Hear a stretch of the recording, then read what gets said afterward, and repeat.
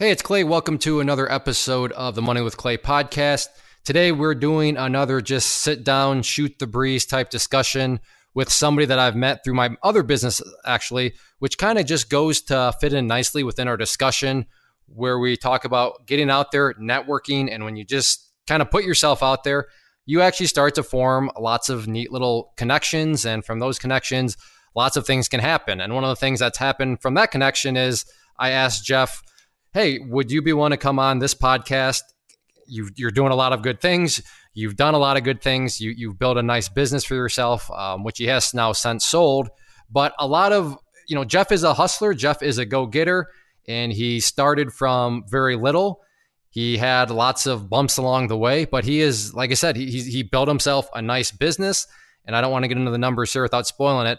But let me say there's some big numbers that he was working with, within the audio and sound systems that he was installing for people. And, that's kind of the niche that he found for himself. But a lot of good learning lessons about how when you put yourself out there, when you're willing to work, when you're willing to just provide value to somebody, when you're willing and able to structure a win-win type deal, lots of the pieces just fall right into place. So with that being said, let's sit down and hear about Jeff and his story. Jeff, welcome to the show. Thanks, Clay. Happy to be here. We just actually talked, like last week for the other podcast that I have. Correct. And in that podcast, you were making comments about all these things, and I'm like, oh, wow, that sounds really interesting. I want to talk about more of that, but it didn't quite fit fully into, the Clay Trader podcast. So immediately afterwards, I said, hey, would you be willing to come on Money with Clay? Because I think there's a lot of interesting stuff going on for you and stuff in the past that people can learn from, people can be motivated by and inspired by. So I appreciate you being here. And you are, as I told you before we got recording, we're kind of still in guinea pig mode. And but we're just going to kind of laid back conversation. I have some broad questions for you and stuff like that. But, wherever that leads us, we shall see. So I guess the first question for me is, I know you're into the audio, the sound, all that kind of business. That's what you built up. But where did all that? Did you have a degree in this sort of stuff, or how did you get into kind of the business that you're in? Gotcha. Or that you built? Okay. My background on that is, so when I was young, like 100 years ago, when I was like 14, 15. In fact, before that. So my earliest recollection of electronic stuff is my parents bought me a kit on electricity, and this was so long ago, it came with a cassette tape.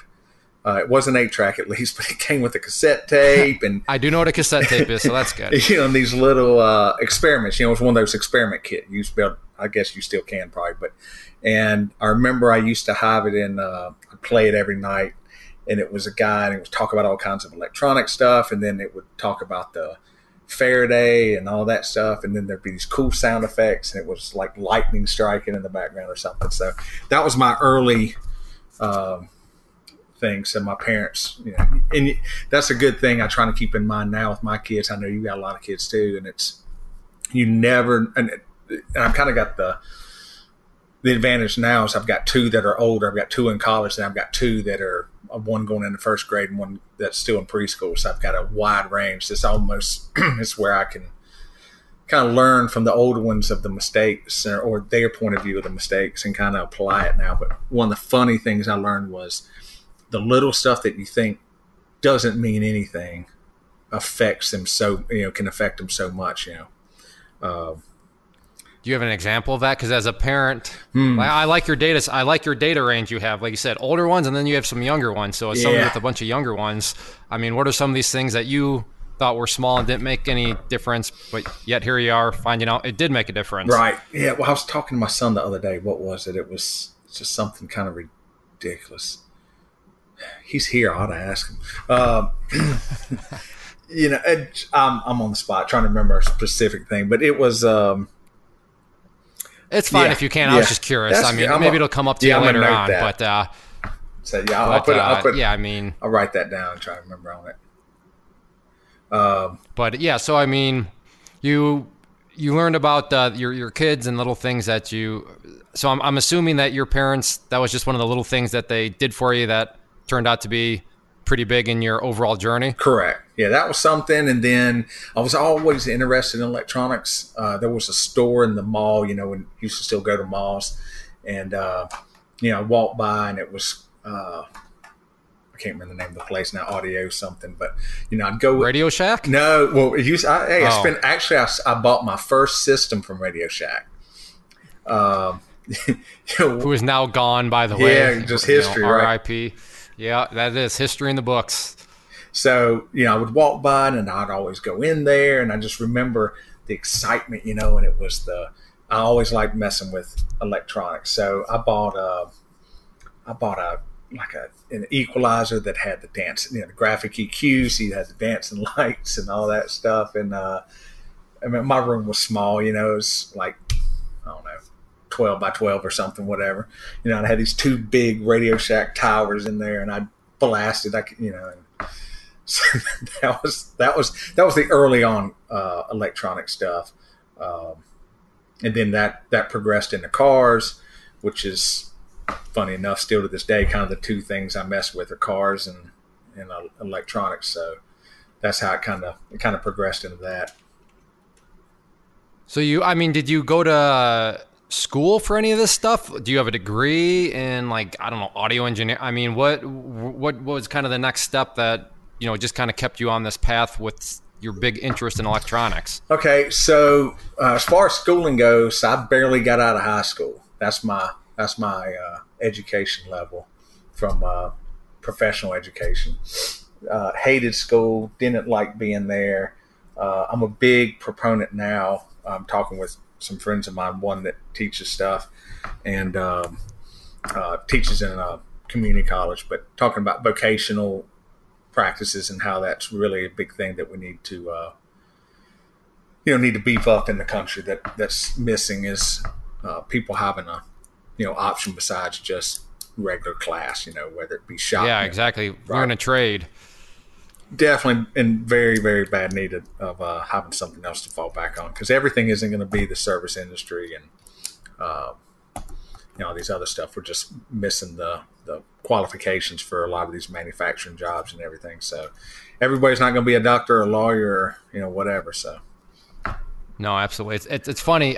This doesn't mean much to you because I know at the time of the recording of this, the previous with Paul interview hasn't come out, but it's Paul hated math. He wasn't very good at school, and now he runs a company with 8 employees. And here you are saying you barely got through high school. You weren't a big fan of school, and I kind of know where all this is heading. So that's 2 in a row now where people. It's not like last week Paul, and then you, Jeff, sitting here saying that they were A+ students and loved school and all this sort of stuff. So there's a trend developing here. It seems like that school is part of it. Yeah, you got to be able to count and read and stuff like that, but it's almost a limited role. So am I said say you did not go to college then? Right. So my college education experience is I went to community college for a semester, and then I did some online stuff for a couple semesters type of thing, and that's it. So I recommend. So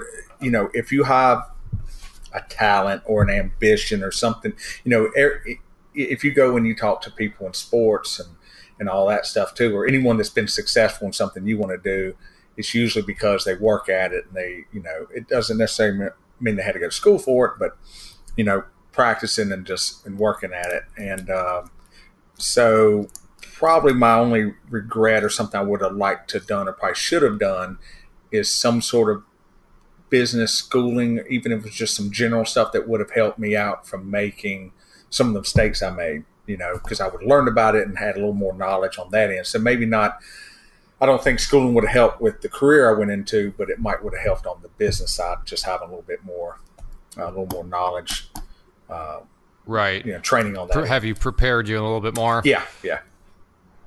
So, okay, you took college classes. So did you graduate with any degrees or no, anything? No. It was very, very small.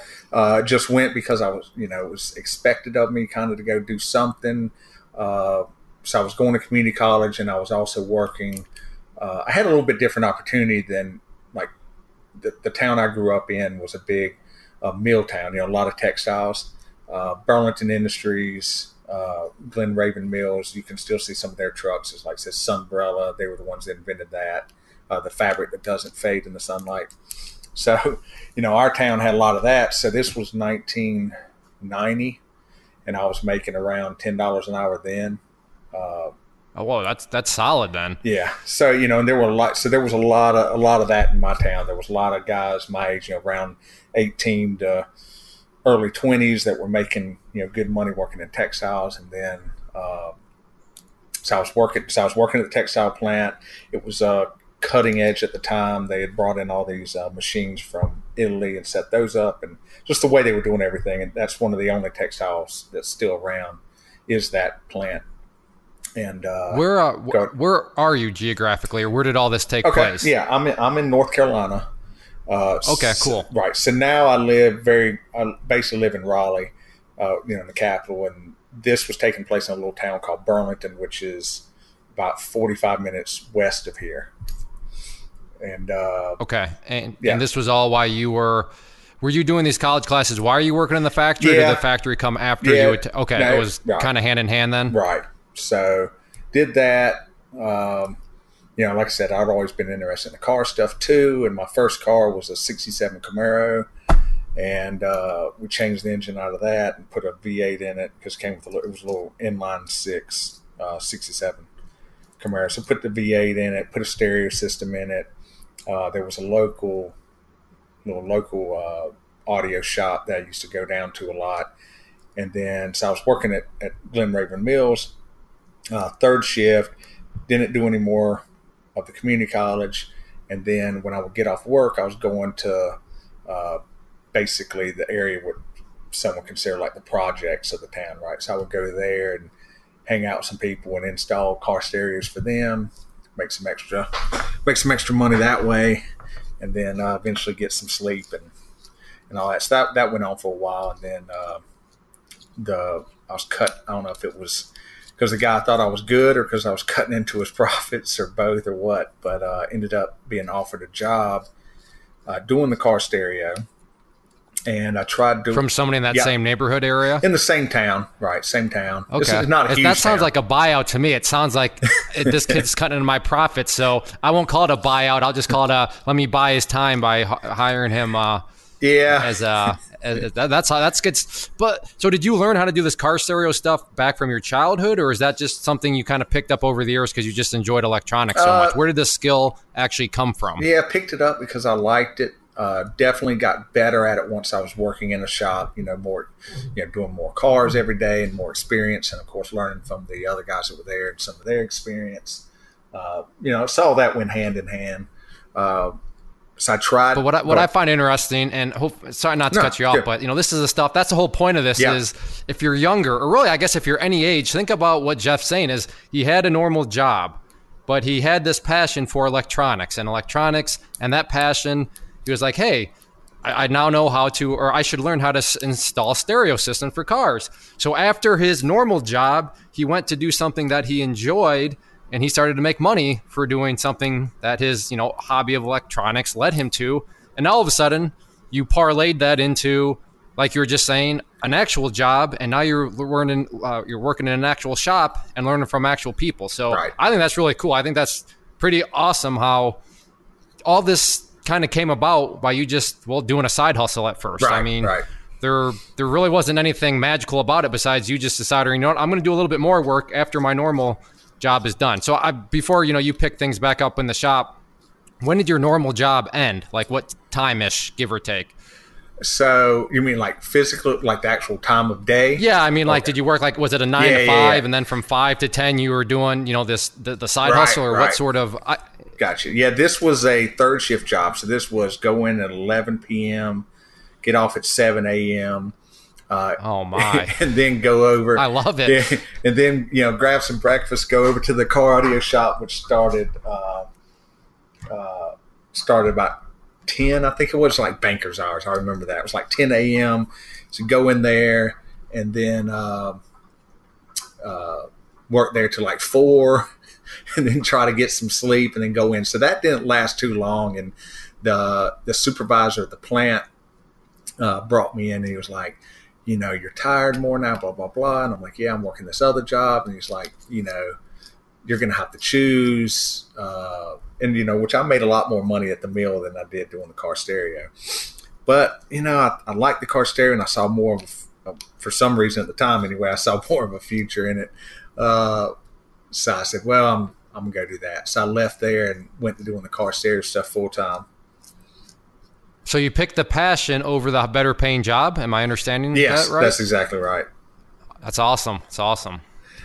Because I do know where all this goes. So, I mean, I'm seeing wow, that made a difference. Because I wonder where your journey would have gone had you just picked kind of the safe choice in terms of the better paying job. I mean, maybe you'd be in a totally different spot right now in life. Maybe you wouldn't, but it seems like that was almost a pretty pivotal decision in your journey was, which way you're going to go on those crossroads. It was. And another thing that happened, actually, I'll back up just a little bit. So another thing that made a big difference in my life is,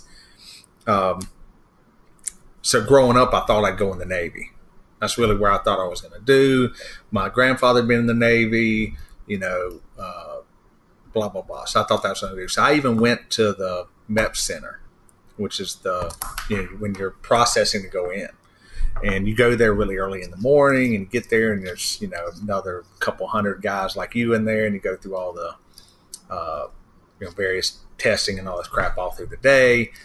And it got down to the end of the day. I mean, I've been processed, passed, the whole deal. And you go in and you pick your job and you sign the dotted line and you're enlisted. I mean, I was going. And I was supposed to be going in on the nuclear training side. So you go to Salt Lake City and you enlist. The Navy, I don't know if it's still like this, but the Navy was 3 years instead of 4 when you enlist, but you actually enlisted. This was 6 years instead of 3. So you had to do 2 terms because you were going to spend like a lot of it doing what they call, nuke school. So you go and learn how to work on the reactors and all that stuff. So that's what I was supposed to do. Got up there, nuke school's full. All they had was fire control, which is, sitting back and plotting and shooting off the missiles and all that stuff. And remember, this is right before the first Iraq War, right before it. Okay. And I was like, no, that's not what I want to do, all that. So I didn't sign up. And, that was it. So that's how close. Yeah, so talk about I would agree. That was another one of those decisions where you never know where that one would have taken you, but interesting. But anyway, just side note. So so a lot of little things when you look back. Obviously, you can see all the different obvious roads you made a decision. But so anyway, so you picked. I want the passion. I want to go continue to work with the car stereo. So I mean, where did things go from that point? So worked there for let's see, 19, quite a few. I mean, it was a while. Probably. I worked there a long time because of what happens next. So I was there a couple years or so. The owner was not, he was really good, and I was really good at sales. So we were really good at selling the product, getting people to spend money. Not as good at, he wasn't as good at the, growing the business or saving money, that kind of thing. And so it finally came down to a point where he was going to close up shop. So he was going to close up shop. I went to the lady that owned the building, actually lived behind the building. It was on a real busy street. The shop had been built by her husband quite a few years prior, and this had grown into the main street of the whole town. But it just happened to be that her house was, behind. It was built on a corner, so it was on the next street. Okay. But I mean, it was a nice. I mean, this was this guy's shop, but it was nice. It was like 5 bays on one side, a middle retail area, and then a couple bays on the other side, and it was 4,000 square feet or whatever. And so I went to her and rented the building and opened up my own shop in the same place, and so rolled that for till around 90. So you was your boss? Did he quit? Or was he pretty much done? Okay, so yeah. He's gone. By the time you opened up your shop, he was kaput. His business was gone then. Yeah. His business was gone. He was done. So he left. So I opened up shop in the same place, did that for a while. Then well, I love building businesses. So you opened up shop as in like you alone, or did you have some people that you brought in with you? I mean, what were the starting dynamics there of you just opening up your own shop? Yes, it was just me at the time. So okay, yeah. So wow, nice. Yeah, went to the vendors. So I knew the vendors. So one thing that pops up, this is more information for probably good information for this podcast. So a lot of times, having a lot of times people with money will buy out other companies that are existing for a reason because they've already done the hard work and set up vendors and have some sort of history to go off of, that kind of thing. But if you're starting out a business on your own, one of the things that you need to figure out is, hey, like in this particular business, where am I going to buy product from? How much should I sell it for? All those kind of things. And so I had the advantage of that because I'd worked in the industry and knew who the vendors were and everybody. So set up through all those guys so I could continue to do business with them, and kind of kept business as usual and went down that road. Yeah. Let me ask you this, because this came up in the previous interview that I did, but it sounds to me like this wasn't overnight. You started off, I'm assuming, when you first started working there, you were probably doing grunt work. You were probably down towards the bottom of the totem pole. Is that right? A pretty fair assumption on my part? Yeah. Okay, because I mean, we were discussing last week with Paul, and his point from an employer standpoint is a lot of times people show up too much and they just want all like the glory and glamour, and it's like, no, you have to start at the bottom of the totem pole. You have to start doing the grunt work, and the grunt work though gets your foot in the door. It starts to give you experience, and it's going to give you, knowledge, like you just explained. Where do you buy stuff? How much do you sell it for? Just how does the business work in general? So would you agree with the statement that there's a lot more value in grunt work than just maybe the paycheck that shows up? Because if you listen and observe, you can gain a lot of experience that could be leveraged later on in your career. Would you agree with that sentiment? Yeah, definitely. So. Okay, because that's 2 times in a row now where we've had people that build something for themselves. They started at the bottom of the totem pole. Like they literally were doing grunts, they were doing the mule work and things. But I mean, it totally paid off for you in the sense of now you're on your own, starting your own thing, but you knew all sorts of the little, nooks and crannies that somebody like myself that's never been in the business, I would have no idea where to start. So, I mean, you would advocate, hey, the younger listener out there, there's no shame in starting at the bottom of the totem pole, right? You would encourage that? Oh, definitely. Right. Yeah. And, that's probably some of the differences, if you go to college for something particular and then you get out, you expect to start a company and you still have to work your way up, but you're probably looking for a specific type of job or something like that. And whereas in vocational work, where you've learned a trade skill, you're as good as your experience, right? So, that's a great quote. However good you are. So, get out there and you've got to put in time. And there's one of the things I've learned with the craftsman side of things is those people are usually most of the time they want to share with you and they want to learn, teach somebody younger, kind of pass on the trade. So, but it's definitely a different dynamic. You go into that, you've got to, or I believe it's a different dynamic. I guess I don't have that exciting experience of going into, coming out of school and going to work for Google or Microsoft or somebody. But you got to start somewhere. Don't expect to start at the top. Well, I mean, I can talk. I will talk on that point of view. Yeah, coming out of school as an engineer with a degree. I mean, even I was at the bottom of the totem pole. I mean, not quite at the bottom. I was in charge of, the machine shop operators. But from that point of view, that's even a little intimidating because it's like, how am I supposed to be in charge of these guys that have been working these machines for 20, 30, 40 years?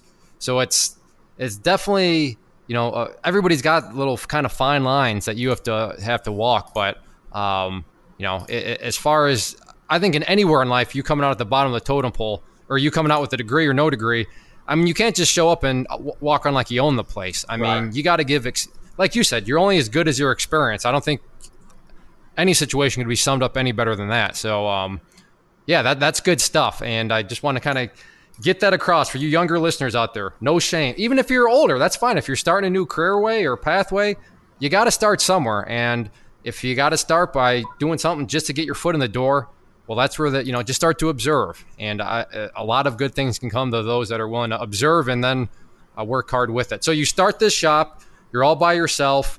You do have the connections and stuff like that, which is good. So, I mean, do you just start calling these people up, or where is kind of your next step in terms of getting this business off the ground that you've just started? Yeah, well, so at this time, I'm young, and I think I know. How old, out of curiosity? Let's see, around 94. So I was 22, 23, probably 22. Oh, nice. Yeah. Awesome. Yeah. Awesome. 22-year-old starting a business. I love it. All right, keep on going. Yeah, so I'm young, think I know everything, And well, you almost have to have that ignorant confidence about yourself, or else you would have never started the business in the first place. So, I mean, it's definitely kind of a catch-22. I might hold on. I'm writing that down. Ignorant confidence. Isn't that the truth? I don't know if it makes sense. I just made it up. No, I think like that makes sense. But all right, I ought to cool. name a business that. So, hey, I want royalties if you do after it goes big. Perfect. Oh, Amazon's getting killed. Anyway, yeah, I don't know about your screen, but mine's all red today. So, anyway, so I'm doing that. So my mistake, because this business ends up a failure, okay? And the reason for that is I did not diversify, right? So what I did was usually when I do something, I only like doing the best. I don't like doing the mundane stuff. And unfortunately, in business, the quote-unquote mundane cookie cutter stuff is usually what pays the overhead. And, so what I mean by that is, so let's say I'm doing at that time doing a car stereo system, and, guy rolls in and he wants a lot of bass, everybody then, there's still some now, but I mean, everybody then was just, rolling around, boom, boom, boom, and, shaking everywhere. Yes. So, those roll in, and I do a big system in the guy's car, and he spends $10,000, and, I'm in my happy place as I'm putting that together. And let's say profit was $4,000 or something before overhead and everything, but like just off the materials. And then, but then that ties up, it's a big job. It ties you up for 2 weeks or whatever, versus the guys across the street who moved into town, Best Buy, he come to town at that time. And they had, I want to say, am I wrong in saying Car Toys was owned by them? That might not be the right connection. I might be wrong on that. It was Car Toys who moved to town. But, they're over there working for the dealerships, and they're putting security systems in, or they're putting in, swapping out a radio because it didn't come with a CD player and the customer wanted that or whatever, and they're doing 4 or 5 of those a day, and they're making $100 a pop, and they're making a lot more money than in the same amount of time. So, that was a mistake. I put all my eggs in one basket. A lot of the people that were doing these big systems had questionable income, and that kind of all went away, and business dried up in the town because people with expendable income weren't as prevalent as they were before, and I didn't have any of the dealership business, and so things kind of dried up. Closed shop. That was probably 90. It was right before my first son was born. So this is 97. Okay. Yeah. So it sounds like when you say diversification, you just meant diversification in terms of customer base. Correct. Yeah. You didn't focus on trying to get any dealerships or anything. You were just, I don't need them. Let me just focus on this customer type. Right. And that's what ultimately got you. Am I understanding that right? That's correct. Okay, cool. So, that's a great business lesson in the stock market, you obviously hear of diversification of make sure you do a bunch of different stocks or several different mutual funds or index funds. But in business right here, customer bases are something that you want to make sure to diversify in. So, exactly. Well, yeah, nice little business learning lesson there. So you closed down shop. Did you go pick up a regular job from there? Or where did you go from that point? Yeah, so it was an interesting summer. So we remember how this all went. Okay, so I was still messing, I was messing with race cars a little bit then too, but it was just my own car, and So I went, and there was a guy that was going to start framing houses. So I built a couple of houses over the summer. Framed them up, helped with that, just to kind of make ends meet. Got married that August. Kid came in January, and so I had a friend that still friends with today. He's one of my best lifelong friends, and he was out of a town called Asheboro. It's where the big zoo is here for North Carolina. It's actually a real big zoo anyway, so that's why everybody knows Asheboro that lives here. But went down there, and so his family owned chicken farms, or farms in general. They had chickens and cows. So his dad had a big farm. They would raise like 60,000 chickens at a time, and I don't know, he had like 50, probably more than that, close to 100 head of cattle. And so he had a little house on the property, and they were looking for somebody to run it. And my friend Richard's house was across the street. He had a shop, had a race car shop, and all that stuff. So I went in there and started running a chicken farm. No experience doing that. Totally different than obviously anything I had ever thought I'd be doing. But the nice thing about it was the house was included, utilities were included, plus I got paid some money every week, except for when it was selling time, which was roughly every 2 months. You got up early, worked a couple hours in the morning, and then worked an hour or so in the evenings, but your whole day was free. So I really worked about 3 hours a day. And, and this was you said just operating the chicken farm? Yeah. Operating, it was there's a lot to it, but overall for me anyway, it was a pretty simple process. What happens, I don't know where you're at if you've seen them, but have you seen chicken houses? Do you know what I'm talking about? I have yeah, just a house just filled with chickens to the gills, right? So it's a couple, you got a building that's rectangular, that's a couple 100 feet long, and basically you created a controlled environment inside it where you can open partitions because, of course, the chickens start real small, and, and you can, and there's all these waters and feeders, and you've got fans on one end that pull in air through a radiator and keep it a controlled temperature and humidity. And your goal was to grow the biggest chicken you can with the less amount of feed and electricity and less cost per pound of chicken. Yeah, you wanted to grow chickens efficiently, literally. Right. Yeah, yep. And all at the same time, keeping not being inhumane and getting into trouble on that end. And there you go. See, I bet you didn't expect that one coming, did you? Yeah, I did not know you had anything to do with chicken farming. Yeah. And I didn't know that you were ever cared about the science of growing chickens efficiently. So there's always something to learn about, people. This is good stuff. Yeah, so that was so I went and did that, and like I said, it allowed me to provide a place for my family to be at that was covered every month, and then I could walk across the street, work at the race car shop. Didn't take long for me to start doing some stereo systems for people, because people that have fast street cars and run around, they want, radios too. So quickly started kind of building myself back up a little bit. And then we decided to rent a building that was out on the main thoroughfare and started doing... Who is we? Richard, my buddy that was across the street. And his dad's farm and all. So Richard and I went in. We started. There was a building we put up on 64. Highway 64 is the main thoroughfare there, and built race cars and did car stereos again.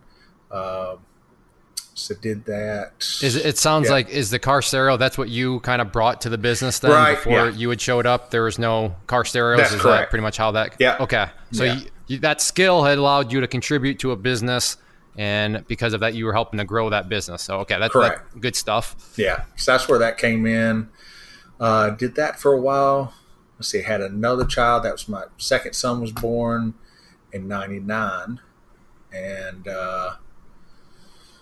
did that for a while. And then,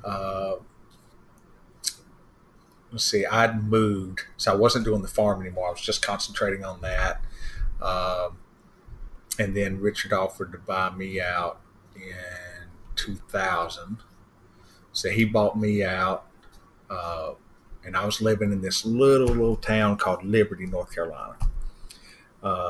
Before you go, it's not what is. If he bought you out, I mean, he wouldn't want to do that if the business wasn't necessarily, if the business was doing terrible. So, I mean, It sounds like you guys built something pretty solid then. Yeah, built a good business. There was another guy in town that was, because I was wanting to move away from Asheboro. I was going more towards back to where I'd grown up. Gotcha. And so he had an opportunity for someone to come in and run it. So bought me out.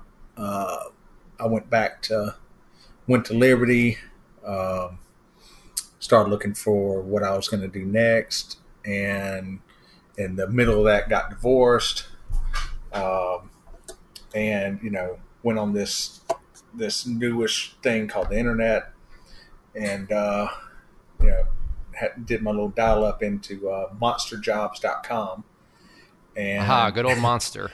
And I put on there that I was, one of my skills with wiring, of course. And I got a job offer and went to work for a company in Durham, North Carolina, that was doing commercial automation systems. And the main product they sold was called Crestron. And I went to work for them through a temp agency, and that was my first exposure outside of the car stereo car world, kind of in the corporate, because everything they did work for the Duke University, North Carolina University, some other various commercial areas, and it was all systems that control. Back up. A lot of what would happen in universities is, you go into classrooms, and what are they there for? They're for learning. We have a lot of, we've got a lot of hospitals here, famous hospitals and everything. And so we would go in and mic up. They would have rooms that the doctors wore mics, and there were cameras, and they had monitors. So we hung these massive, 400-pound 32-inch TVs, because flat monitors weren't really big yet. And, we set those up, and, so they could record, and then students could learn from them. And, so I got into doing that business.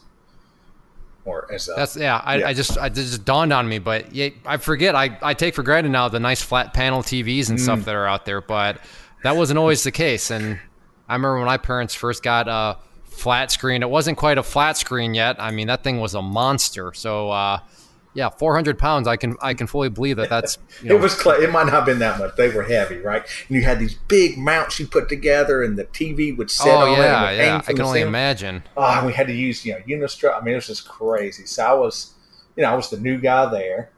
Came in, most of my life at this point, except for a few stints here and there.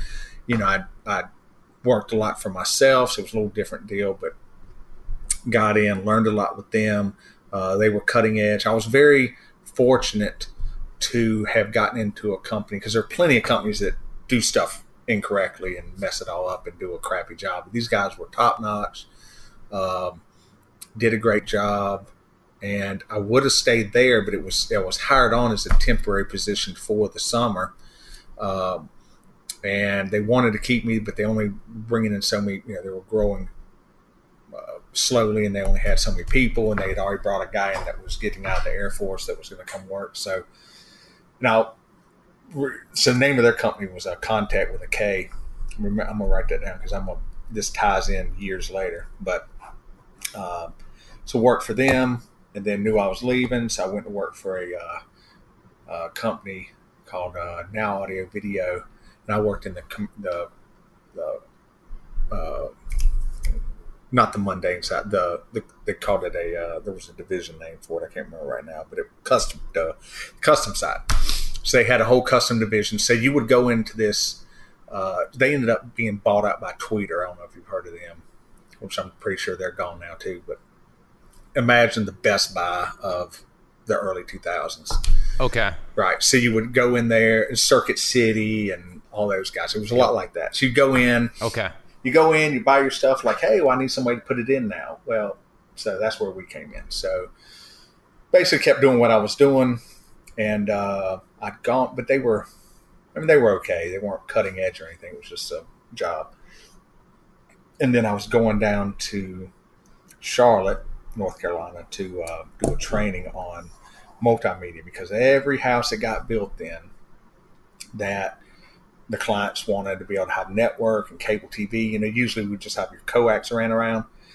They had this big cable, it's called multimedia cable, and it was I don't even know if it was Cat 5 then. I guess it was 2 Cat 5 and 2 coaxes, and you run it in all the rooms, and you go back to a main panel, and hey, you were connected then. You were going to be able to just put whatever network you want in your house and whatever, right? So anyway, I was going to a training class for that, and they gave out a magazine in the class. And I looked in the back of the magazine, and there was this company out of Raleigh that was hiring.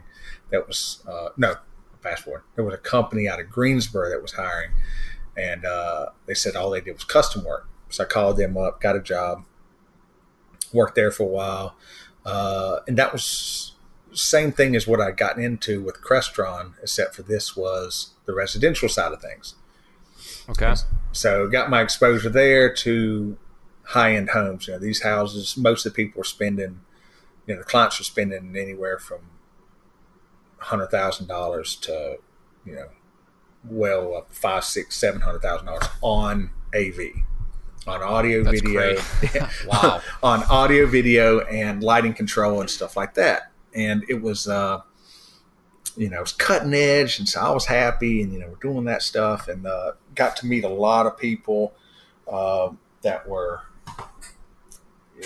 got to meet a lot of famous people. Of course, people with expendable income, so meeting a lot of famous people, but also meeting a lot of people that were, aside from famous, like I said, around here, NASCAR. I did stuff for Bobby Labonte, and did stuff for Richard Childress, who was, and when I did Richard Childress' house, it was when Earnhardt got killed, and he was the owner of the team. So that sucked. But a lot of people like that, but also the next people that could afford what we did were consultants. I mean, that was like I said, next to people that are getting paid money to be an athlete and something, consultants were the top paid people, consultants, and then CEOs, and down the line. Which which is what made me want to be a consultant later. But they so that was pretty cool for a while. I used to go out. Actually, this is when I got the divorce and all that stuff was being finalized. I said earlier, I started getting separated. It was ugly early, but this was my first marriage. Really took a long. It was ugly for a few years and distracting. While you're trying to carry on a career and make money and all that stuff, and got everything else going on. But so did that for a while, and then there was a company in Raleigh that was considered the echelon. It was the top company to work for, and so I went to work for them. Now, when you say I went and worked for them, did you just flat out quit these other jobs you're at and apply there, or, right. were you applying to these? Yes, I applied. Go ahead. I applied to them, put in my 2 weeks, all that stuff. And so at this last company, the last company I've actually worked for and got a paycheck from, not, because I've been self-employed since 2003-ish, early 2004. So I went to work for this company, and initially I didn't get hired on because I was asking for too much, what they considered too much money.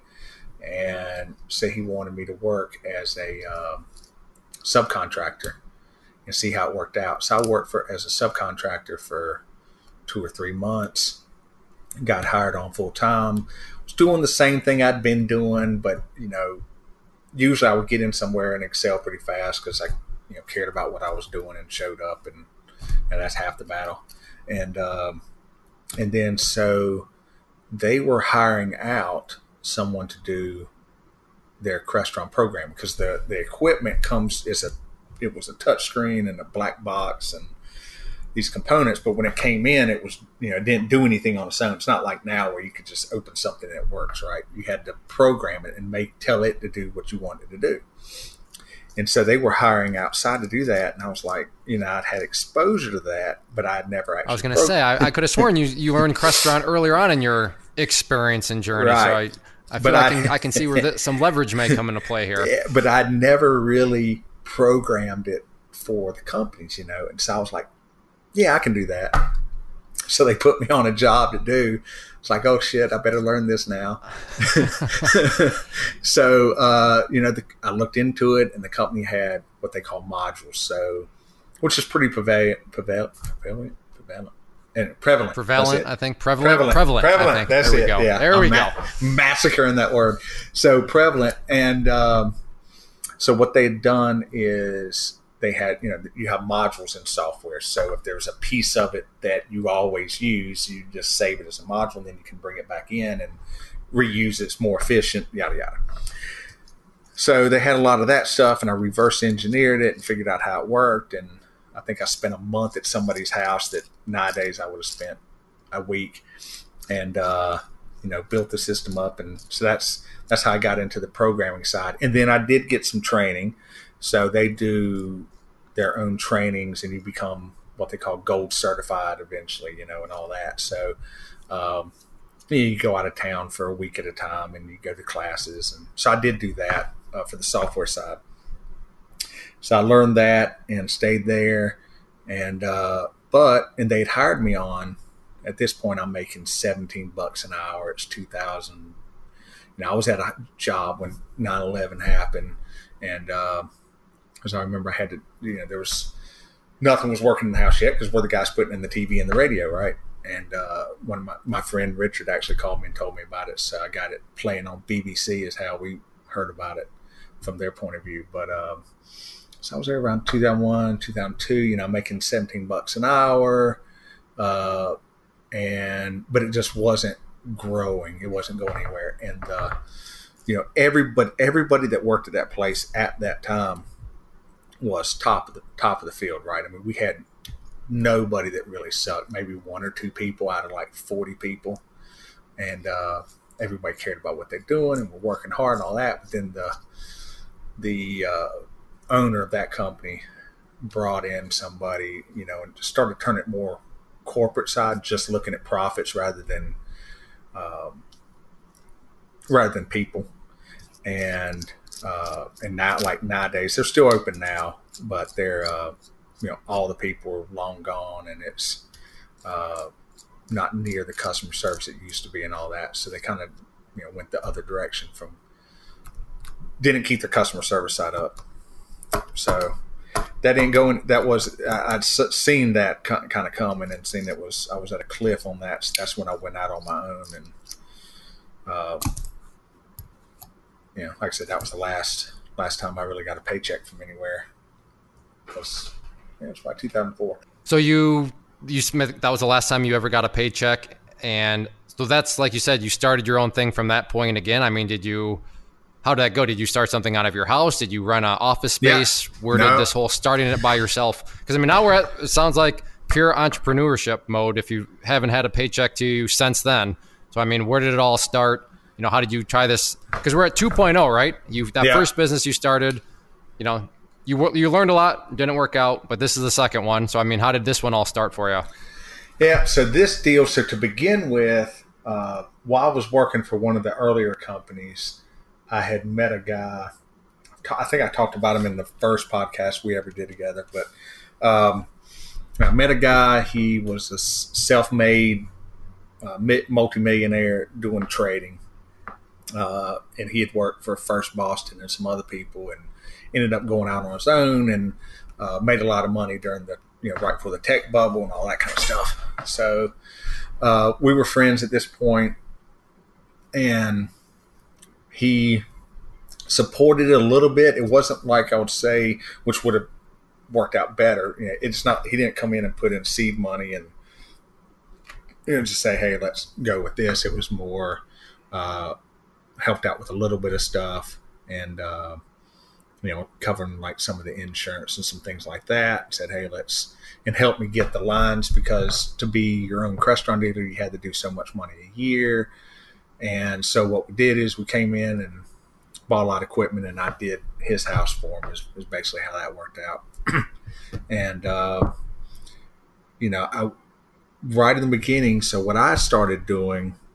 Just so I understand, right, you use him as kind of a private investor in a sense, but I mean, was his main payment to you was just, hey, do my house and I'm trying to understand how the dynamic actually worked to get things. Is that pretty much, I mean, or did he actually put in money and then get a portion of equity of the company itself? Yeah. No, he didn't put any money in. He just helped out with aligning some of the vendors and getting the line set up and things like that. And then there was a guy that worked in his office so his portion was that he got a piece of the business of where I sold the equipment online. So what I started doing is right, eBay was a lot different than what eBay is now. So you used to be able to, you could go on eBay and you could sell equipment or sell anything you wanted, and you were able to communicate with the people that were buying the stuff from you or asking things very easily, right? They didn't, nowadays it's very hard to, they don't want you talking outside of eBay because, of course, if you make a transaction off eBay, they don't get any money. Right. At this point in time, it was very easy to just start emailing right with people and all that kind of stuff. So what I did is I set up, they have the eBay stores. So I didn't know it at the time, but looking back, what had happened is I set up an eBay store and I called it Crestron Wizards Corner. And what happened because of that is Google ranked eBay, of course, very high on their search page.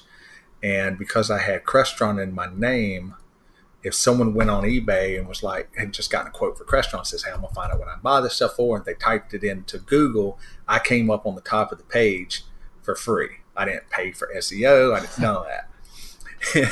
And, was this intentional, or was this one of these accidents that worked out in your favor? Total accident. Yeah. I love it. I love it. So that worked out. I'm getting these lists and people are asking me about buying it. I'm like, okay. So I buy the equipment. I'm selling it. You're not really supposed to. I mean, it's not illegal, but I mean, with the company agreement, they want people to be in territories. So I sold it. I just sold it straight out for a while. Would ship it out to people. And then I got some people overseas that were asking me to ship it.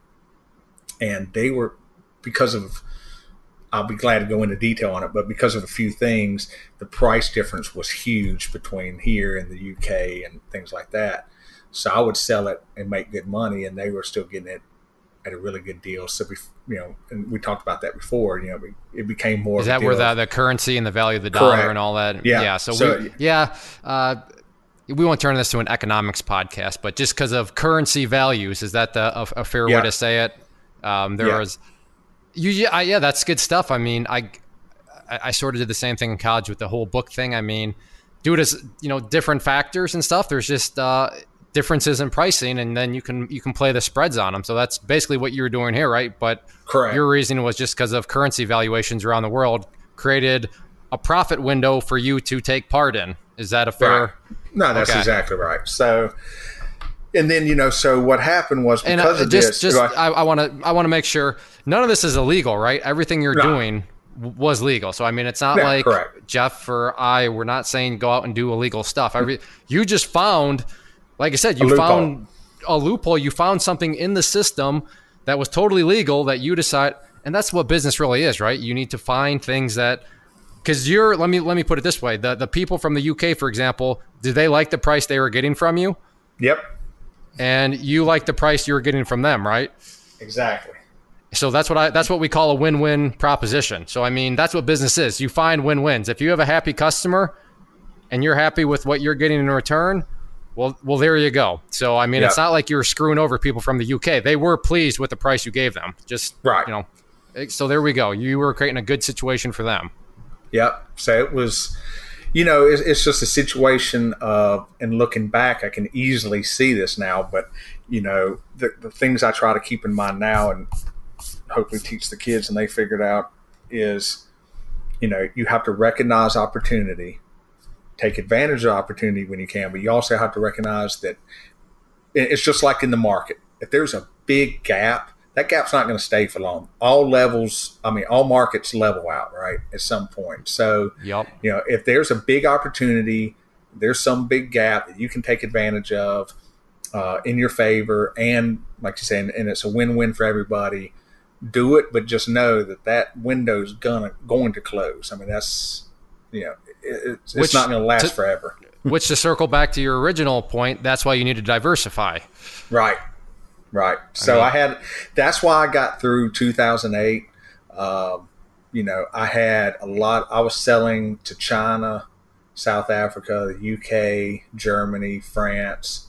And that was just a part of my business. So, that alongside with, I was blessed enough to pick up a large client that was doing a project right around that time too. So that's kind of how I got through the downturn, was because of that.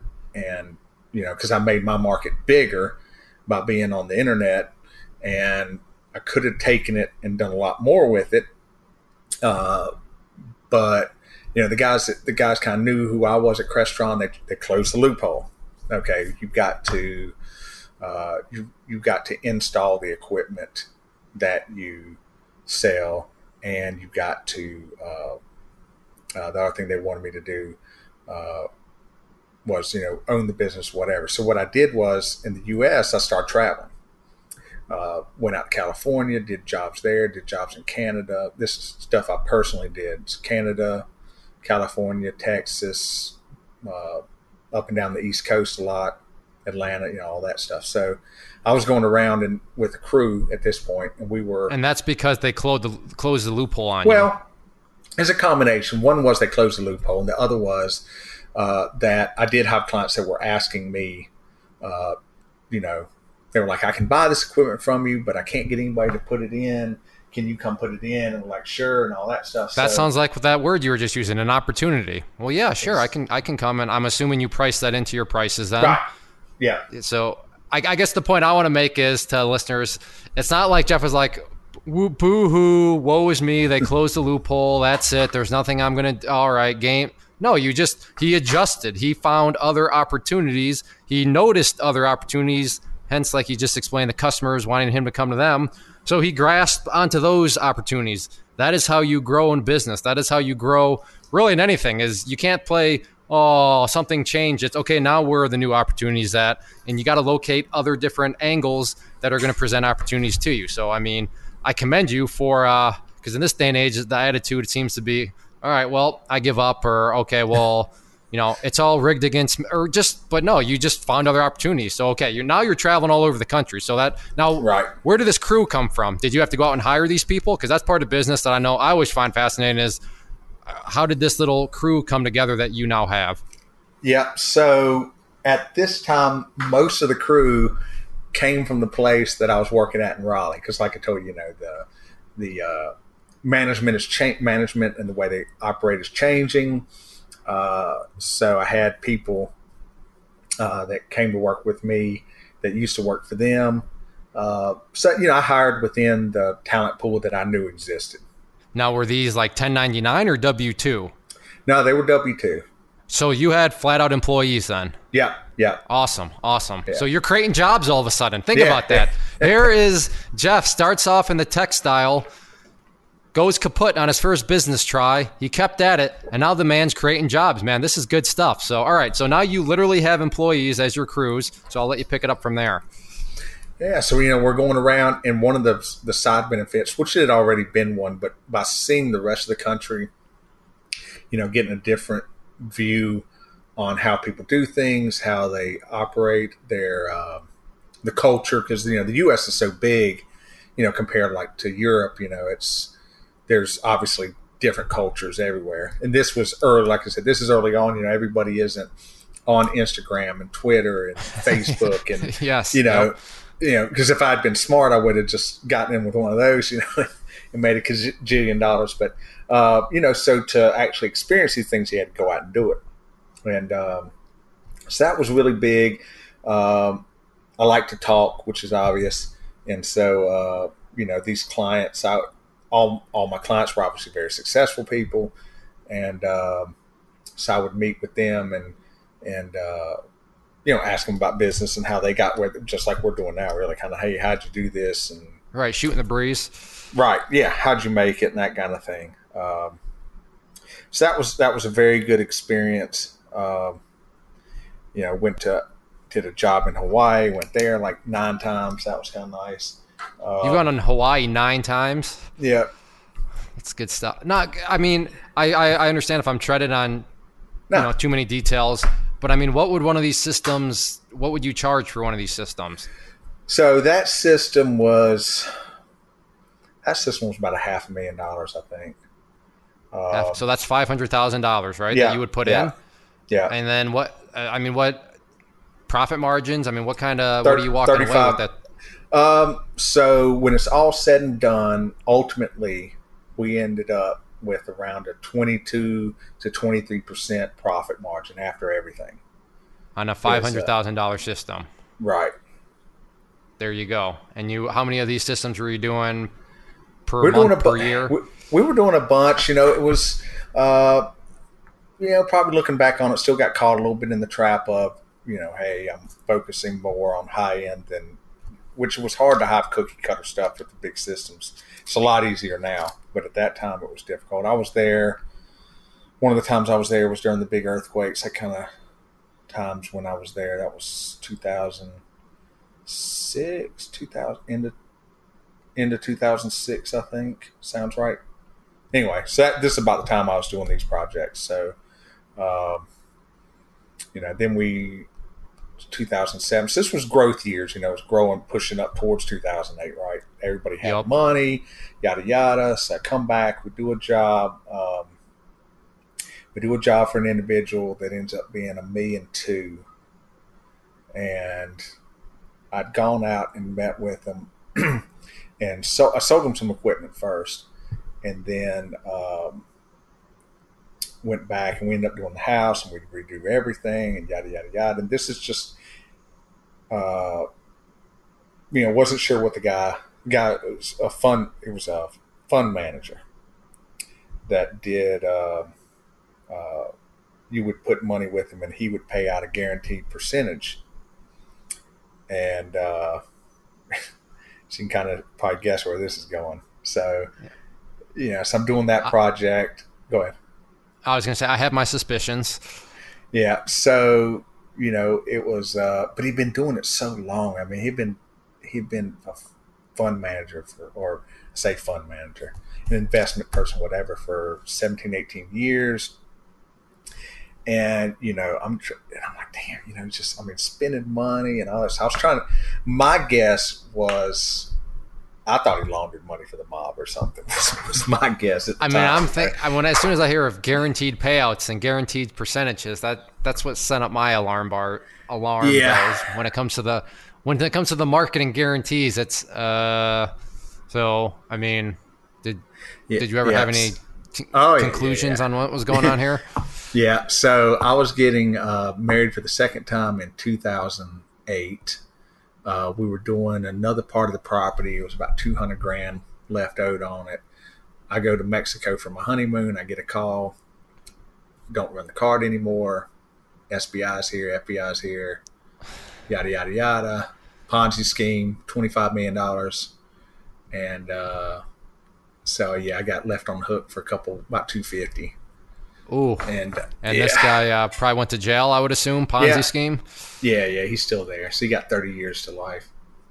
Yeah.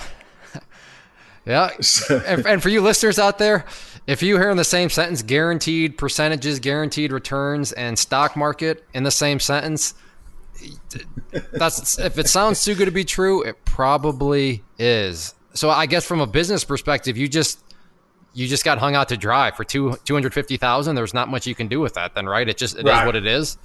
Right. So what we ended up doing, of course we took it, part of that was figured in, promise future profits, however you want to look at it. So part of it wasn't as much a hit to, right to us that we owed, but it was the profit of a project, obviously, that we had devoted resources to. thought we were going to do. So that was part of the hit. And then of course there was equipment and everything that we lost that was a real physical hit. So that took a few years of recovering from, kept writing it off the books and would never really recover. I guess you just move on. But so it's not like it put you out of business. It definitely left the company sore, but it's not like it was a game-ending injury or anything like that. No, it was a learning experience where you don't. A bruise. It was a big bruise. Right. Is that a good way to kind of classify it? All right. Yeah, always stay ahead of the money. Is that right? Don't get behind the money. Am I saying that in the right order? I think so. I think so. Yeah. So if you're dealing in a business where you provide a product, you never want ownership of that product to go from you to the client until you get paid for it. That's bottom line. And, if you do that, then you need to know you're accepting the risk that you may never get that. That's, best way to probably put it. Is there any upside to not doing what you're doing? Does that give you some advantage to kind of take on that risk, or is it pretty much unnecessary risk that's being taken on? Yeah, that's definitely if you provide equipment somewhere that you haven't been paid for, to an individual especially, then you're just taking unnecessary risk because you're not going to get you're not going to get any additional profit or anything like that. Now with institution work, with commercial work, anyone that's thinking about getting into work where they deal with, especially if you deal with government, whether it's universities or we were doing work for the the U.S. military and things like that. Now those, you've got to carry it. I mean, that's just a requirement. You're going to carry anywhere from 30 to 90 days. But it's a big difference because you're getting a purchase order up front. We're basically getting a promissory note of, hey, you're going to get paid, that kind of thing. So that's something you've got to do when dealing with those guys. But yeah, on the residential side or individuals, I mean, if you deliver something, you're basically giving it to them until you've been paid for it. Which and you said summarize, and there's no need to do that because it's not like you're able to offer better prices or you're either get more profit. It's literally an unnecessary risk that's being taken on. So exactly. That's interesting. Before I forget, at its peak or whatever you want to call it, how many employees did you actually have as part of your company? We never got too crazy. We did. Let's see. Like 6. 6 to 8, right? I mean, we didn't get too carried away.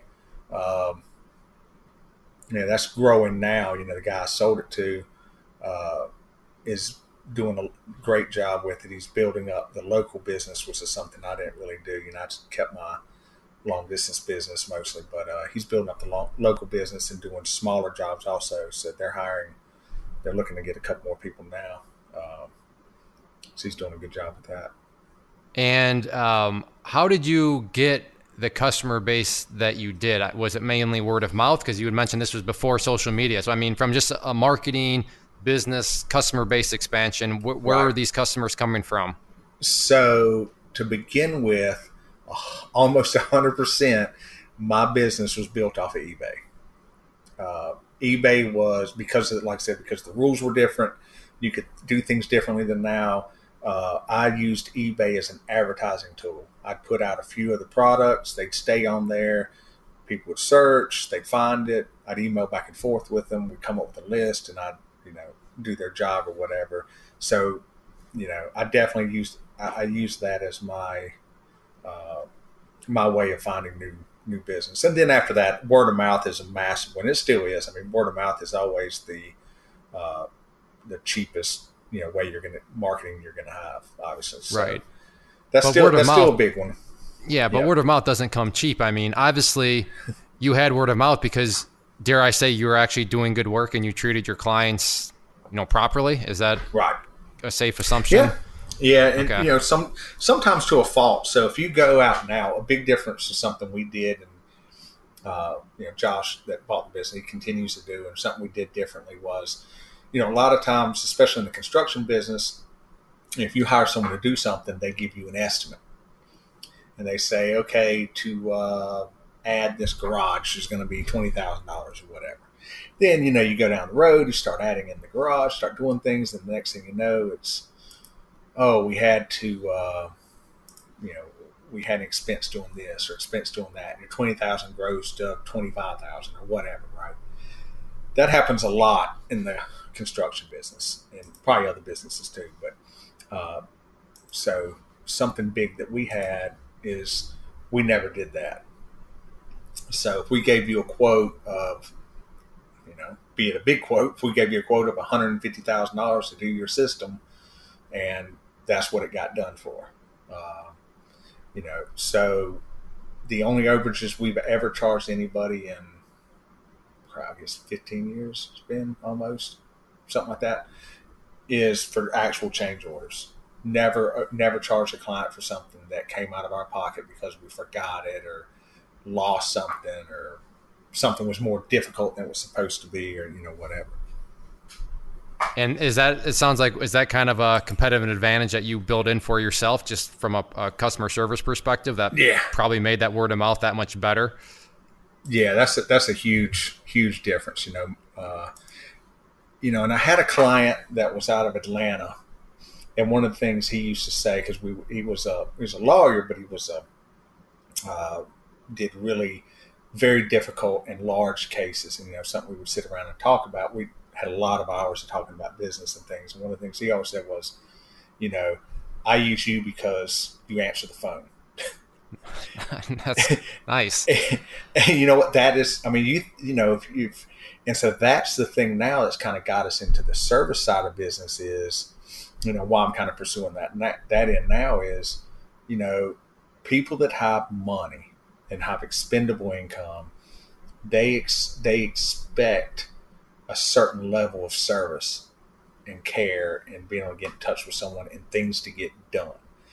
Whereas, I might want something done and, I'm not going to pay a guy twice as much to get it done this week than to go ahead and do it next week. If somebody with expendable income and wants it done, maybe that's not a problem for them.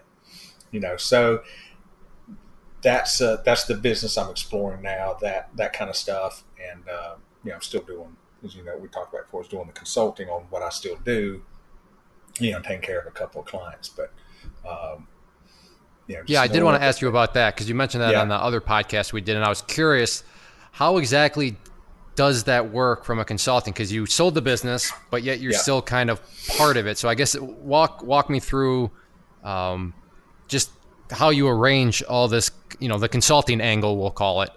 Right. So there's a couple different ways that happens. One is, so clients that I still take care of, like one of the universities, for example, they're putting together, they're putting in a new,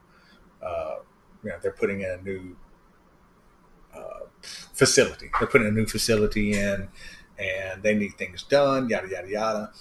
Let's say, so there's two scenarios there. One is early in the stage, and, the person doing the architect is looking for, just to add to their blueprints. They're just looking for specs, right? So I might come in and I'll charge a fee and do all the workup and everything like that, with no guarantees we're going to end up getting the job, but just to do all the design and engineering and on paper, this is what you need. This is where conduits have to be put. These are where speakers are going, et cetera, et cetera. And the other side is either fast forward a few months on the same project, or maybe there's a project that didn't get a design done, or someone else did a design that lives somewhere else in the country or whatever. We come in, put together a proposal, and then at that point, I'm just like a salesperson. I've got a set percentage that I'm getting from the company that I used to own, and I just hand that off and say, hey, here's your this is the proposal for such and such, and then they handle it and take care of all the installation, all that, and then I go out and do just like I would during a sales process. Meet with the client, make sure everything's being taken care of. Some cases go to weekly meetings about the project, depending on how large it is, that kind of thing. So basically, you're a third-party salesman. Essentially, right, You get a job, and then you take it back to your former company and say, hey, here's the job prepped, ready to go, bow on top. Now you get the job done, and I'll continue to support from a customer service perspective. Is that essentially how you have it structured? Right. And so what I do with him is it's an exclusive thing, which I'm happy to do because I'm trading stocks and doing other things. But, if this was going to be my only income and I was looking to grow that business, then probably what I would, then that would be available. Maybe something where I would make it so that people countrywide knew that I do this service and would, do designs for them and that kind of thing and engineer their plans and figure it out. But what I'm doing is just strictly, I'm taking care of the certain client base that I kept and any word of mouth or referrals from that client base. That's all I'm doing. Okay, nice. And this is just all. Now, did you get any brand new customers, or are these all customers and people you've worked with in the past? Well, I just got a new one a couple of weeks ago because of the architect firm that I deal with on one of the other jobs. So I'm getting new ones. Word of mouth then still is that in motion. Love it. Yeah, word of mouth, and I still go to the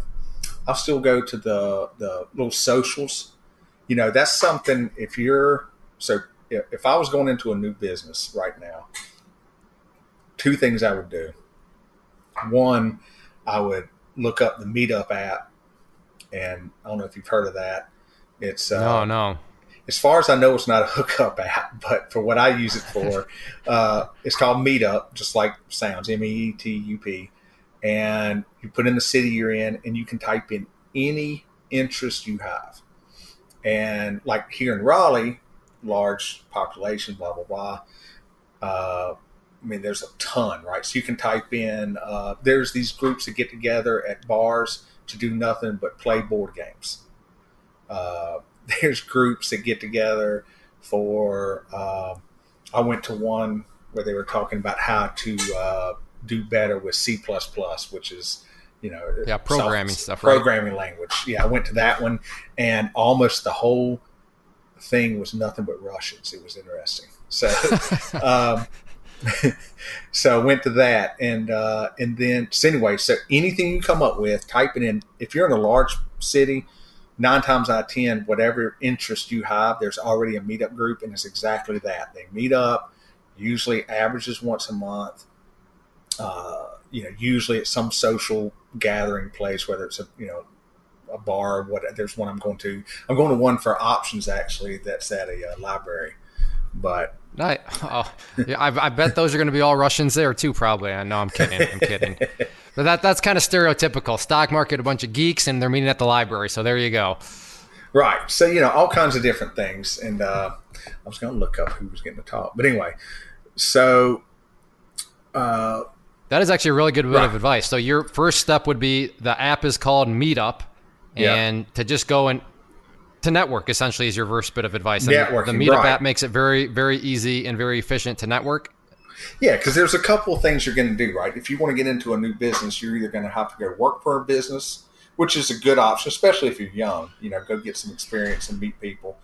Or, it's somehow, some way you're going to need to network with other people that are in the business. So that's a really good way. And then here it's called Network Raleigh. I'm sure there's ones just like it all over the country. And what these people do is they charge for theirs, but I think the last one I went to was like no more than $20. I think it was like $10 or $15. And there again, we met at a bar. They make sure that only one person from each industry is there, so you're not there meeting other people, competing with someone else in your industry.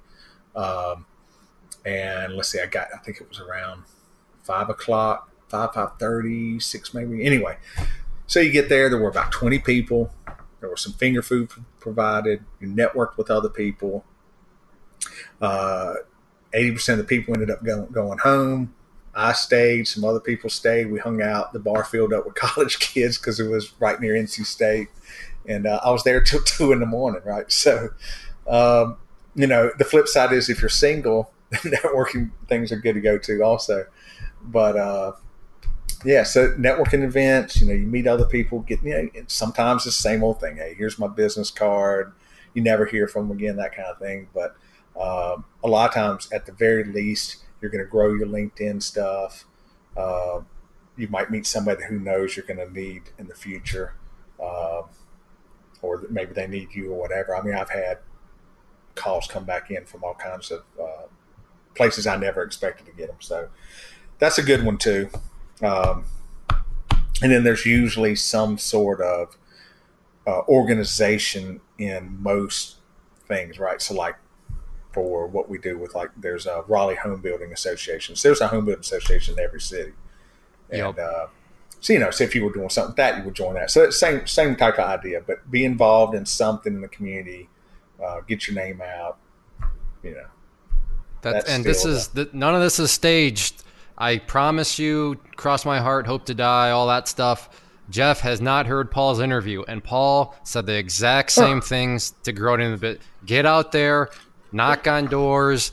In a nutshell, network. You've got to network with people in order to get to where you want to go. And that's literally 2 business builders in a row that have given almost...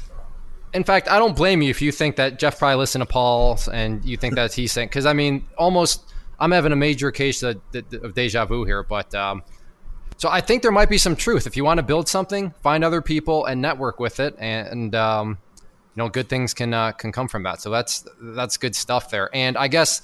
Right now, I know from our other podcast, but walk listeners through, because this is kind of the other idea. Is, hey, let's build wealth, and a great way to build wealth is just get many streams of income. So I mean, walk everybody through what your current streams of income now that you've, unless there's something else that you wanted to touch on. I don't want to make you skip over anything, but so we know you have your consulting, and then what are these streams of income? Right. So along the way, something we didn't talk about much was. What we have on the other podcast, but is that, the love of cars never really died out. I built as a hobby, I built a 66 Mustang into a large business. Took a 66 Mustang and built it into a show winner. And this was, but the twist and something I did with it was made it where it was all controlled by touchscreen. So it's all Crestron controlled. I love it, man. Now you're bringing 2 passions together to give yourself, well, it sounds like you won the award so you got the win. Yeah. So did good with that. That's awesome. Built that thing up. A lot of engineering went into that car. A lot of money went into that car, but, it's kind of a challenge. So got that done and figured out. I didn't think I would ever sell it, but I did end up selling it last year. I built a 72 F100 pickup truck. Can you tell us what you sold it for? Or is that too personal? Yeah, that's it was 6 figures, but okay, we'll leave it at that's good. That's close enough. So there you go. Yeah. So built that, and then so kind of went in. I guess couple years now, maybe a little less. Anyway, went in with that buddy of mine from the stock trading stuff, and that had made a lot of money. The Ponzi scheme guy? No, yeah, the Ponzi scheme guy. Just kidding. No, the other guy. So I don't know, man. You meet up with a Ponzi scheme, then you're meeting up with a bunch of Russians. That's crazy. Yeah, I don't know. There's collusion. There's collusion. Yeah, I don't know. There's something going on here, man. Maybe the FBI is going to be knocking on your door next. But sorry to cut you. I had to create the bad joke there. But anyways, you met up with your buddy. Yeah. So, and he likes cars too. And so he did put some seed money into doing a couple builds. So we built a 66 Corvette convertible, and we built a 71 Challenger convertible. The 66 Vet was built as a thing we're trying out. It's a university theme, so it's got a lot of things that make it like the University of North Carolina. So we have a couple other Corvettes. We're gonna build like an Alabama car, maybe a Michigan car, whatever. We're gonna do some different theme stuff. But all the cars we build, we change the chassis, the suspension. We put engines like come in the new cars in them, so they look old, but everything else is built to ride and perform like new cars. That's kind of a hobby turned business thing. And I finally got to go back to the racetrack because we're building some drag cars too. So I got to go back and race Thursday night. Took my girls with me, and first time they'd been to a racetrack too, and it was just a test and tune night. It wasn't like a serious race or anything. It was just running the car for the first time, so that was fun to get back out there and kind of race a little bit, and did that, and we'll see where that goes. So that's a revenue stream. I'm trading options, which I've had it open. It's a sea of red looking at me, so maybe that's not a revenue stream. But well, we know from our podcast that's time matters there. So right now it's just a snapshot in time. Had we done this tomorrow, you could be saying a sea of green. I mean, with enough time. And this is a good example. I won't go into this in detail, but I was telling you about how everyone's software operates. And these guys, I rolled some things around in Google today, and on paper right now it shows me as a big loss, but I wrote down somewhere the profit I took off of it earlier. So if I factor that, that's right. Yeah, I forget. Yep, I remember you and Chess talking about that. Yep. Yeah, I hate that. But anyway, it's just a time thing. But anyway, so the market, been interested in that a long time. Of course, as you know, I'm doing that foolish time kind of now. So that's a revenue stream, and doing the service business, which is kind of an offshoot of the last business, which is handling things for clients with expendable incomes, and doing the service and taking care. It's kind of a more or less a property manager kind of thing, but being available to take care of clients' needs whenever. So that's could you give me an example just out of how the property? Yep. Yeah. All right. So like I've got this client and hits me up, and they put some new doors have been put on the house a while back. No one ever stained them. Hey, no one can stain my door. Sure. So I call up a buddy of mine or guy I've used before a lot too, that runs a paint company. I know he's going to take a good job. Do a good job. He goes by, looks at it, gives me a price, gets handled, and I get my percentage off of that, and client's happy. So okay, yeah. So I understand, right? I'm assuming these are higher end people. Yeah, correct. Okay, so a higher end person. Do they have disposable income? Is that an assumption too? He's worth around $100 million. Okay, all right. So this makes more and more sense. So, hey, I need Project X done. I don't feel like spending any time to get Project X done, so let me call Jeff, and he will get it done for me. And then you just kind of play the middleman. Is that how that business works? Exactly. So to give you a good example, what I'm doing with that business is I'm playing thumbtack for somebody with money.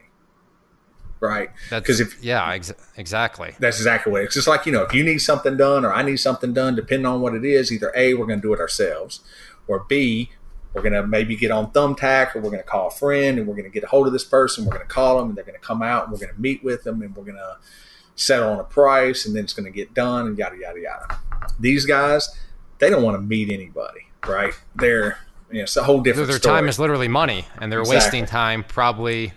Okay, that's super interesting, and that makes a whole lot of sense. My follow-up question would be, how do you meet these people that need these random jobs done? Is this a byproduct of the audio business and all that sort of stuff, but where are these clients actually coming from?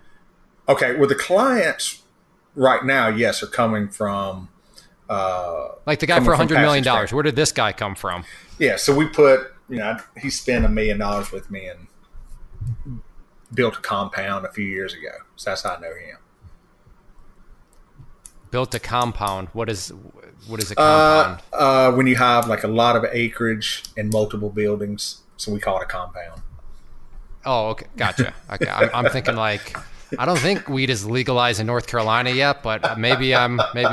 Okay, so everything's legal though, right? This compound is legal. Oh yeah. Okay, man. I don't know. You got it. You North Carolinians, you built a compound. Listeners, maybe, I don't know, maybe I'm the only one that I was like, wait a second. But all right. So you've done business with them in the past. I mean, do you have any new customers for this property management thing coming in, or is this pretty much just from old existing contacts you've made along the way? Yeah, right now this is all old existing contacts. It's kind of a byproduct. This is one of those things that, it's super clever. That's why I'm asking so many questions about it. It's one that clearly identified a niche, which makes sense, but I mean, it's fascinating. Right. So it's just one of those things that it's an opportunity. It's not a bad opportunity. It's not something that's going to shouldn't take up a ton of time. So hey, if you can, do a few things and make people happy, there you go. And maybe it grows into something else, maybe it doesn't, kind of thing. And, so you kind of catch them. It's actually a good time for us, like we were talking about on the other one, doing these podcasts. It's kind of at an early stage that, whenever you've been doing something for a long time, even if it ends well, like it did with selling the company, there's still cleanup and, things that you'd like to get back organized and all that. So I'm kind of in the middle, on the tail end of that, and, picking which path I'm going to devote a lot of my time to, which at this point,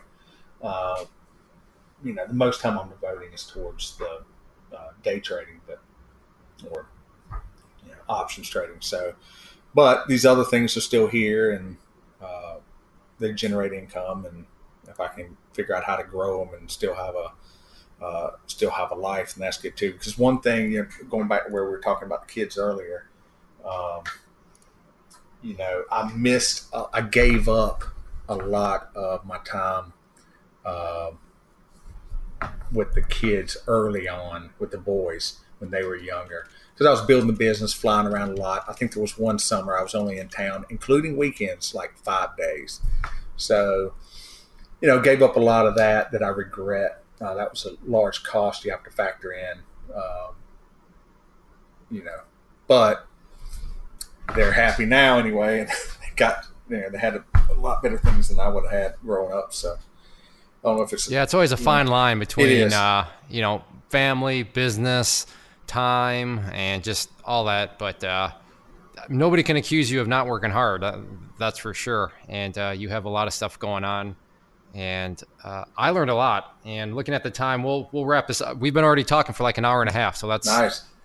That's pretty crazy. But I know you said you'd love to come back to the other podcast. Would you be willing to come back to this one at some point down the road, just to shoot the breeze again and just that'd be great. Talk about whatever's going on. Because this, I feel like there's even more we could talk about. But we'll try to keep these lengths halfway reasonable, and I think an hour and a half, right around there, is a solid amount. But was there anything else that you wanted, lessons learned or anything that? Because I don't mean to cut you off. I want to make sure that. I did text my son earlier and asked him if there was one of my sons. Asked him if there was anything he learned from me growing up. He said it was mostly about learning from you that everyone has something they can talk to you about, something to relate to, which you mostly did by constantly introducing me to people you knew and being that link to show me. That's what he sent me. So, can you read that again? Because that was. I feel like people should listen to that, because that sounded like there was a lot of value in that. Yeah, he said it was mostly about learning from you that everyone has something they can talk to you about. So I take from that, everyone has something they can contribute. Something that you can relate to, which you mostly did by constantly introducing me to people you knew and being that link to show me. So basically, I made sure that I took them on install trips and stuff with me, starting from when they were like 11, 12 years old. And you want to know how can I share with you how I interpret that? Yeah. It sounds like you taught them how to recognize opportunity. That's kind of what it sounds like he's getting at, is everybody has something to say. Everybody can offer up. And even if it's just you learning something, sure, that person may not give you money in the sense of opportunity, but they may give you just a little ounce of knowledge that you can later on in your journey leverage into some sort of opportunity. So I think that's some good stuff there. That's my take on it. I mean, I agree with that. I guess this is talking and turn into a philosophical debate or discussion, but So one thing, a couple of things, and I mentioned this in the other podcast, I'll leave you with these couple of quotes. One thing that I was told early on that I wrote down and I had it taped to my mirror for years was, no one cares if you're rich but you. I've told you that one before. Yep, and that's a good one. Yeah, and the other one a guy told me was that you're going to have to lose a fortune before you can make and keep one. And that one was pretty true too. I had to lose some money along the way. Sometimes that's the best. You don't want to, but a lot of times that's what teaches you, right? Is those losses, and just like with life, those losses are what teach you more than the gains. Gains seem easy, but losses hurt. Yeah, and I think fortune can, again, my very basic mind interpretation is, I think fortune can be not necessarily money, lose a fortune, but just lose time, lose just gain almost headaches, which is also kind of a loss of a fortune. Life in general, like you said, fortune doesn't necessarily mean money, but yeah, absolutely. If you think that you're going to start anything and be flawless in it and not lose money, not lose time, not gain headaches, you're living in some sort of fantasy world, because that's just not quite how the world works. But I think I shared this in the last podcast that I did with Paul, but from the movie The Founder, have you ever seen that? It's about the story of McDonald's. Yeah. I love the quote. Yeah, and I was a overnight success, 20 years in the making. So that's been a quote that has really stuck with me. But yeah, those are definitely ways to look at things. And I don't really have any other questions right now. I'm trying to think. I would just say that I think you gave a very blunt, a very candid perspective of, things didn't start off necessarily easy for you, but you just kept at it. And because you kept at it, things just started to work out. But, keeping at it was you making a lot of effort, you networking, you learning. Yeah, I can program that. Okay, do it. Okay, well, I guess I got to figure out how to program this. You just figuring stuff out, and that's kind of half the battle right there. Yeah, it's always been a little bit of that, right? Of doing things other people weren't willing to do. I very, very much risk averse. Is that right? Yeah. I'm a big risk taker. I try to do it with a little more consideration now that I'm older, but yeah, never. You've become risk averse, is what you're saying. Yeah, is it risk averse? No, I guess I'm the opposite. I don't know. I'm trying to think. Yeah, I know what you're saying though. Is you're doing probably more calculated risk now? Is that a little more? Yeah. Better. Okay. Better with that now than previously. But that's what it is. You live and you learn. Yep. All right. Well, Jeff, I appreciate you taking time out. I'm going to hold you to it. We'll bring you back at some point down the line, assuming people like these interviews, which I think they will. I enjoy them. This was super good time for me. I love to talk about maybe some people call it nerdy business stuff, but I just like to hear people's stories, how they build business and all that sort of stuff. But all I know is that you have created jobs in your time, and I don't know if there's anything more noble than that. So that's good stuff. And thank you again, Jeff, for hanging out. No problem. Thank you for having me. And thank you, listeners. We will see you back next week.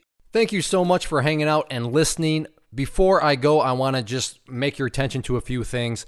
First off, if you enjoyed the show, then make sure to help us out in the iTunes, especially if you could leave us a rating. That goes a long way and just assists me in getting the word out there, and I genuinely would appreciate it. Second, if you find yourself either in debt or just feeling like your personal finances are kind of out of control or could be much more efficient, then I would encourage you to go to moneywithclay.com and check out the Slab Money Method. That is the course that I put together as a former process engineer that outlined every single step by step, with documentation, with forms to fill out, that'll put you on the path, the exact path I used to pay off $163,000 of debt and get myself to the point where not only am I debt free, but I am now able to build wealth in an efficient manner. So if you're curious and interested in that, again, moneywithclay.com, and that is the Slab Money Method. And no, this is not all some massive sales pitch when I say that it works. It truly does, and I back that up with more than words. My action behind those words is that course comes with a 1-year money-back guarantee. So if you try it out and you're not making any progress, you're not seeing any progress, then I will refund you the cost of the course, which is very minimal to begin with. And then finally, make sure to check us out on social media, Facebook, Instagram. Just look up for Money with Clay and you will see us there. Again, thanks for hanging out. I'll see you back next episode.